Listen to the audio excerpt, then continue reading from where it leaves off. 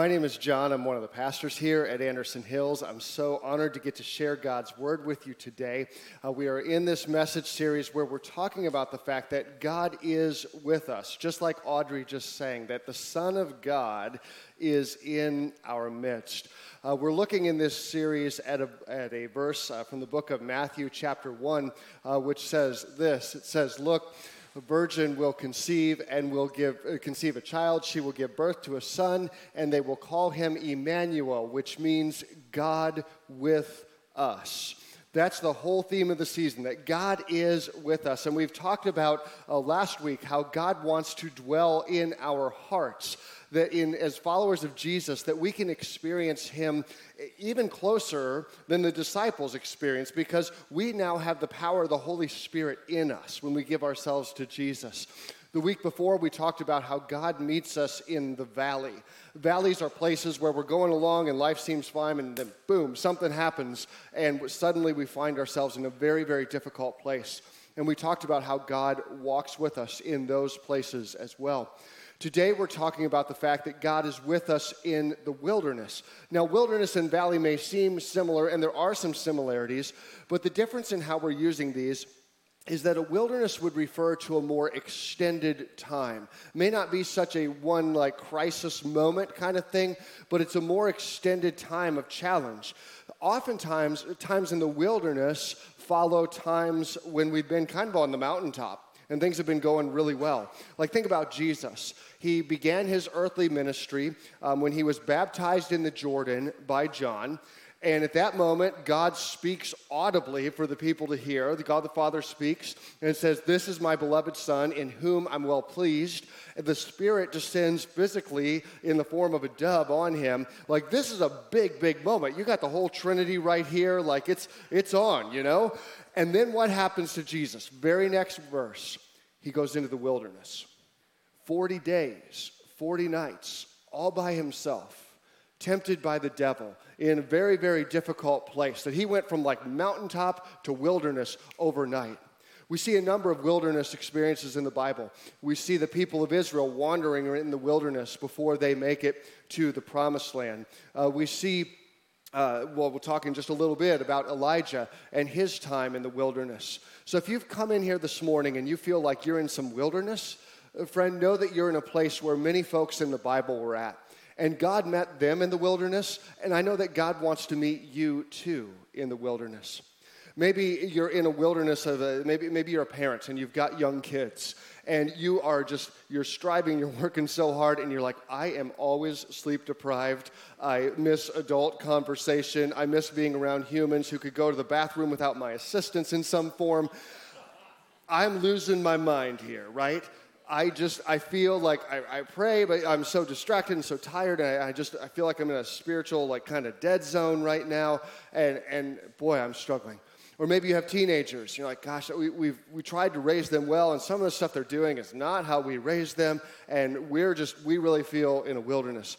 Or maybe you're in a place where you've been saving and trying to get ahead. It just seems like the hits just keep on coming, and you're trying to do the right things, but you just can't get over the hump. I remember a number of years ago, Jennifer and I, we were in this position, and the car broke down. Like, there's another expense, right? And so I was fixing it that weekend in the garage, trying to save some money, and she comes out, and one of our kids, who I don't need to name, she said, this child just inserted a popcorn kernel into his or her ear, and I can't get it out. We got to go to the ER. I'm like, the ER? Do you know how much that costs? Where's my shop vac? I can fix that. If it weren't for her, we'd probably have a half-dead child to this day, right? A deaf child to this day, yikes. So, maybe you're in one of those positions, right? Or maybe you're dating somebody and you want to get married, and they're just kind of playing video games and hanging out, and you're like, are we going to go anywhere with this? Or is this meaningful? Or maybe whatever it is for you, maybe you're in this place of need.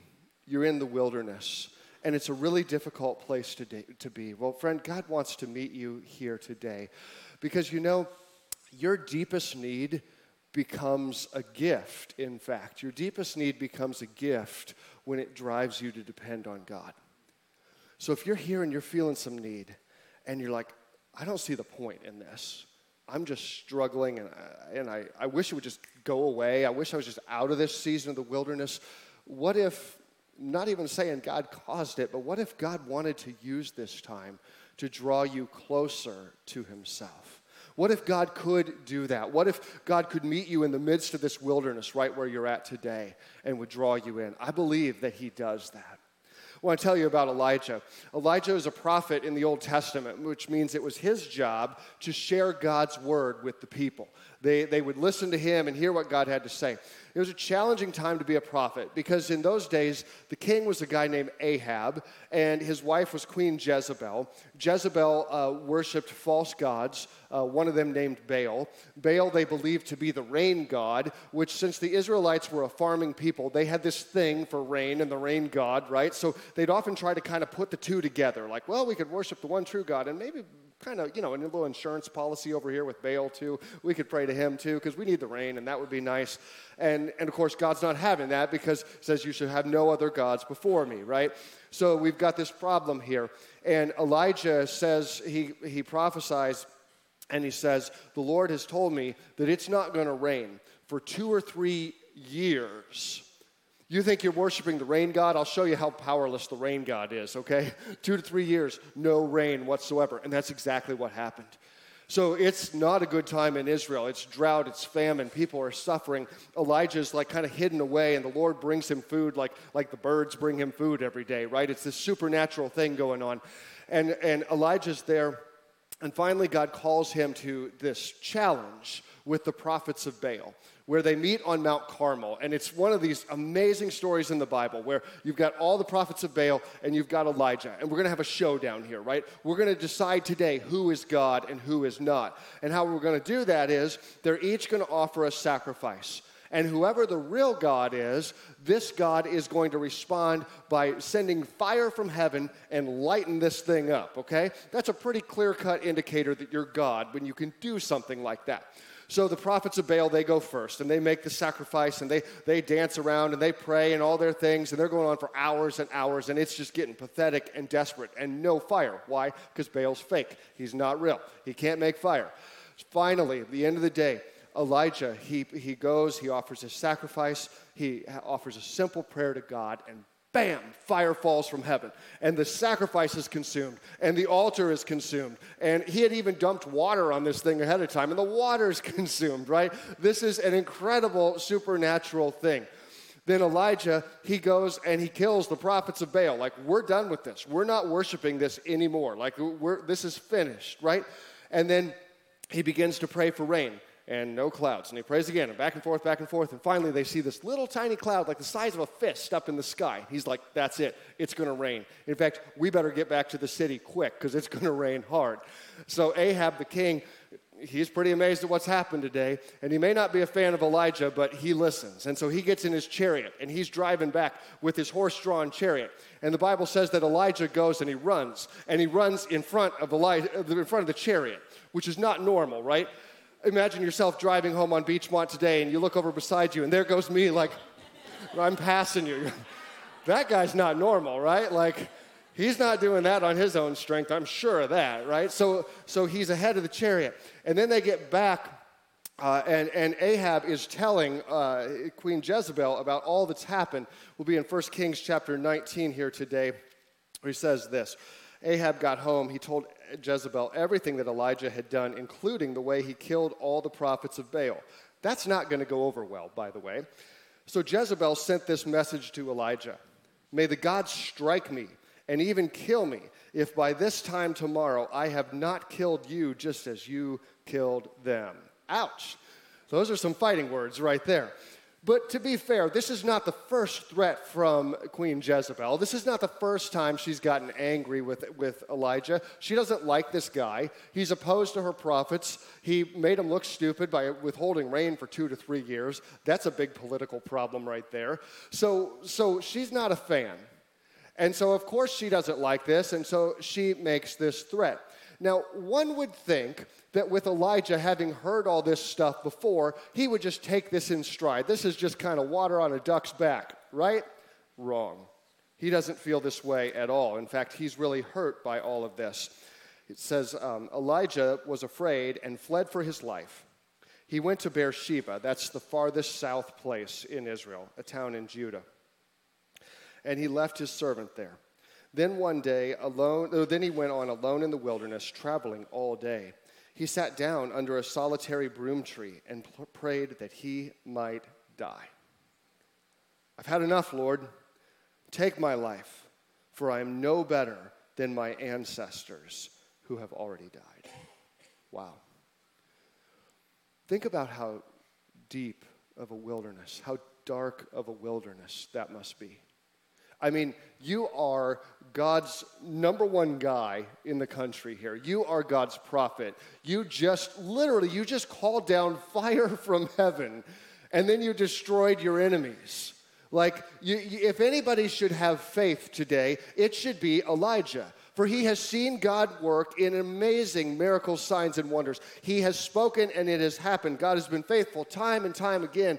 And so he gets this threat from Queen Jezebel. And what does he say? I'm out.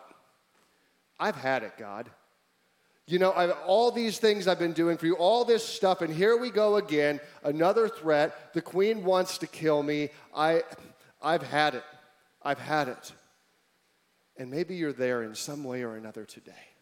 You're like, I have been trying to serve the Lord. I've been trying to do the right thing. I've been trying to lead my family well. I've been trying to do well in my job. I've been trying whatever it is, and I'm just getting nowhere. I feel like I'm in this place of wilderness, and it hurts. I pray to God, and I feel like my prayers are kind of bouncing back. I know I believe in God, and I want to follow Him, but man, it's hard right now. Isn't there somebody else who could do this? Isn't there God, if you call me, isn't there somebody else you can call? Like, isn't there a better option for you? Because right now I'm just struggling and I'm having a hard time and I'm fed up and I'm tired. I'm tired of all of this. I'm spiritually exhausted.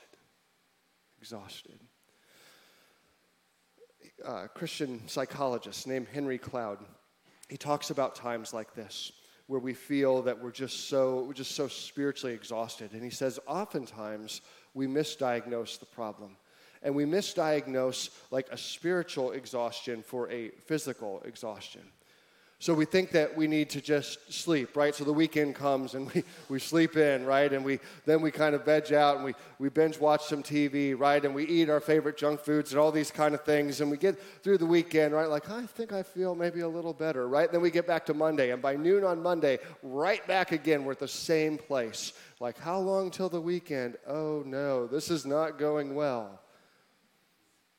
We've misdiagnosed a spiritual problem for a physical problem. And don't get me wrong, it's not bad to sleep and to take a nap. That may be a very spiritual thing for some of us to do.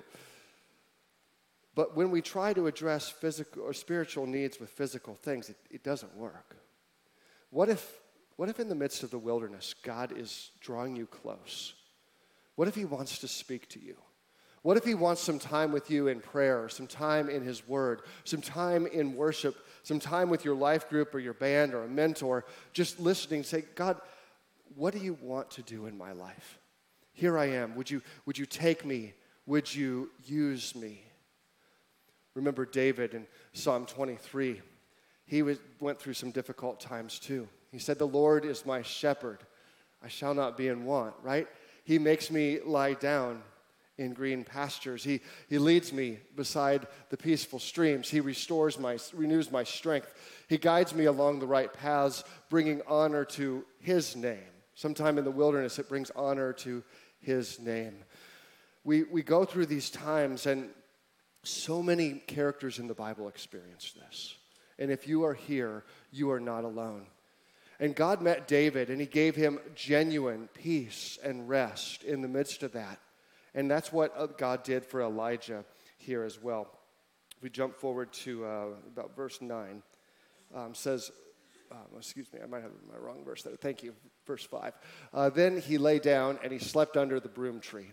As he was sleeping, An angel touched him and told him, "Get up and eat." He looked around, and there beside his head was some bread baked on hot stones and a jar of water. So he ate and drank and laid down again. And this food, by the way, this is not normal food, right? Like, this is when an angel is doing the cooking, it's kind of special stuff, right? And we're going to see that, right? This is a kind of a superfood. Some of you are like, I got to get some of this angelic stuff as my new pre-workout, because just watch what's going to happen here. Then the angel of the Lord came again and touched him and said, "Get up and eat some more, for the journey ahead will be too much for you." So he got up and ate and drank, and the food gave him enough strength to travel 40 days and 40 nights to Mount Sinai, the mountain of God. And then he came to a cave where he spent the night. I told you it wasn't normal food, right? He eats, and then he goes on a 40-day and 40-night journey, right? That's not normal. Kind of like running in front of chariots, also not normal, right? Elijah is once again empowered in a supernatural way. The angel comes back to him a second time and a third time. Why? Because when you're in the wilderness, friend, God keeps coming back to you. And maybe you're here today because God has come back to you again, and you've been in this wilderness for a while, and you're like, I don't even know if God is speaking to me. And he is, because he brought you here today. And he is, because he's not given up on you. And maybe the angel is tapping you again and saying, I'm here. I've got you. You're not alone in the midst of this.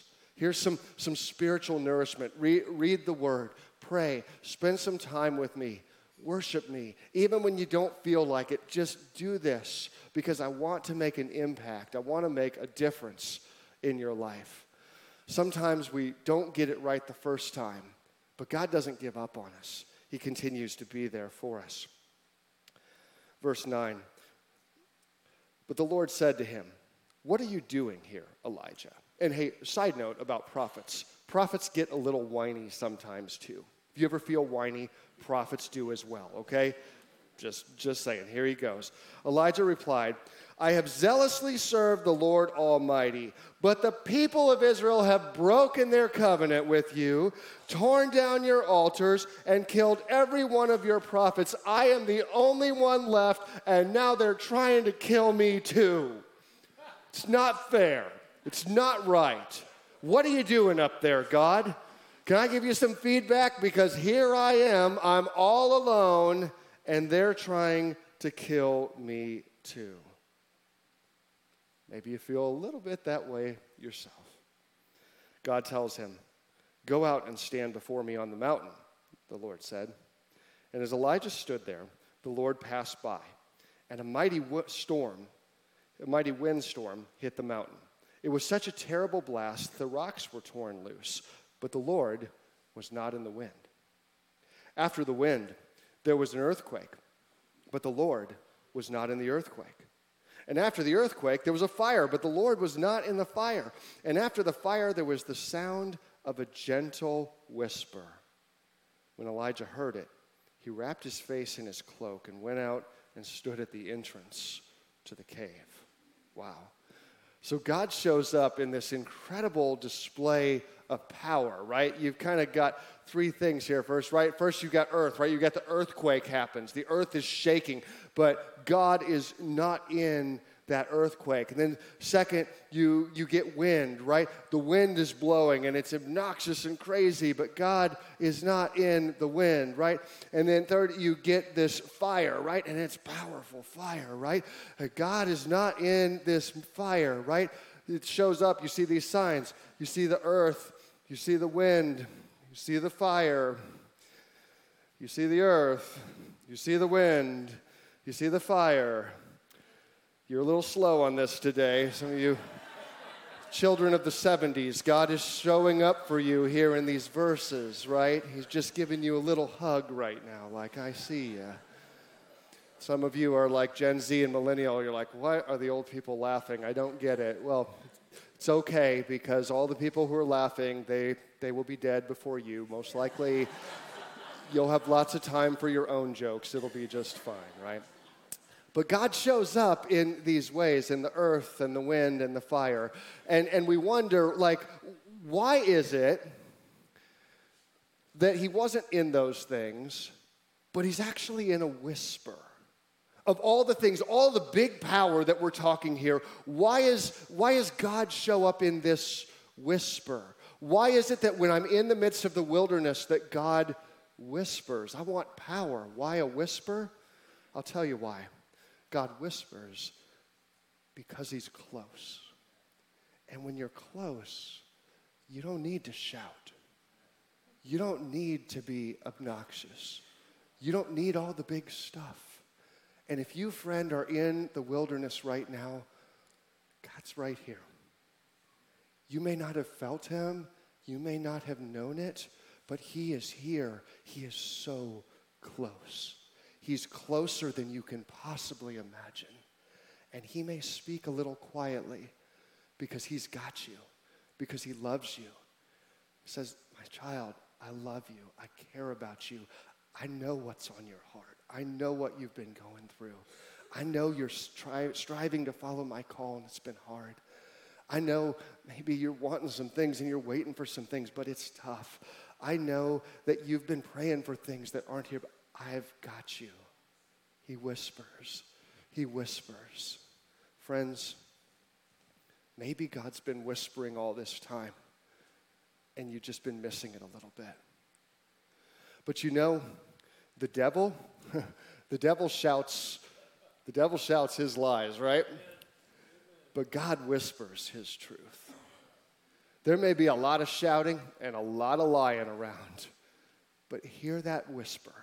Hear that quiet voice. And my prayer for you today is that you would hear that quiet voice. That as we seek the Lord together, that as we pray, as we study his word, as we sing to him, that you would hear his whisper. I love you. I'm so proud of you. I've got you. You're my child. I've never left you. I've never forsaken you. I've never abandoned you. I'm here. You are not alone. You are not alone. You know, we see in the Psalms how God is here for us, closer than we could ever imagine. God says that the Lord is close to the brokenhearted, and he rescues those whose spirits are crushed. If you're here and your spirit feels a little crushed today, you feel a little overwhelmed, you feel tired, you feel exhausted, he's right here. He's got you. He's got you. Remember David, the Lord is my shepherd, I shall not be in want. He takes me through all these times. He leads me even when I walk through the valley of the shadow of death, I will not fear, for you are here. Your rod and your staff, they comfort me. You make a table before me in the presence of my enemies. My cup overflows. Surely goodness and mercy will follow me all of the days of my life, and I'll dwell in the house of the Lord forever. Friend, God is with you. He's got you. He's always been with you, and he knows you better than anybody else. Psalm 139 says it this way: I could ask the darkness to hide me and the light around me to become night, but even in the darkness I cannot hide from you. To you the night shines as bright as the day. Darkness and light are the same to you. You made all the delicate inner parts of my body and knit me together in my mother's womb. Thank you for making me so wonderfully complex. Your workmanship is marvelous. How well I know it. You watched me as I was being formed in utter seclusion, as I was being woven together in the dark of the womb. You saw me before I was born. Every day of my life was recorded in your book. Every moment was laid out before a single day had passed. How precious are your thoughts about me, O God. They cannot be numbered. I cannot even count them. This is God's thoughts for you. They outnumber the grains of sand. And when I wake up, you are still there with me. Friends, God is so close to you. He was holding you before your mama was holding you. He's always had you, and he always will. Yeah, we go through the wilderness sometimes. Jesus did it. Elijah did it. Moses did it. If you're there, well, count yourself among some of the most faithful people in all of Scripture. And if you've had moments where you felt like quitting, join the crowd. They get it. God's got you. He'll never leave you. He will never forsake you. We may enjoy him on the mountaintops, remember, but we get to know him intimately in the valleys. And we get to hear his whisper in the wilderness. We get to encounter his truth and his love and his grace. Friend, I just want you to know that the Lord is so close today. He hasn't left you thus far, and he's not going to do so now. He invites you to draw closer to him. He invites you, maybe it's to receive prayer. Maybe that's something today that you need to have somebody pray for you. Well, we're going to have prayer team members here who would love to pray for you.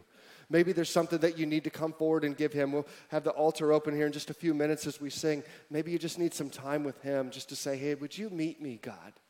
Would you meet me in this place of wilderness? Or maybe you know somebody who's going through a wilderness, a friend or a family member, and your heart is breaking for them. Maybe you want to come forward and to pray for them. We would love to do that because we believe in a God who's with us on the mountaintop, he's with us in the valley, and he's with us out in the wilderness too. He truly is Emmanuel, God with us.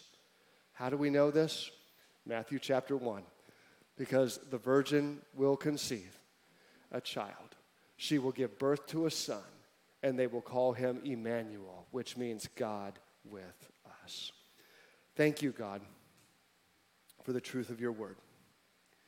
Thank you that you have never left us. That as we sang earlier, that we see the evidence of your goodness all over our lives. Lord, that we see how you have been faithful in the most difficult and dark of times. We see evidence of your love and your grace, your compassion.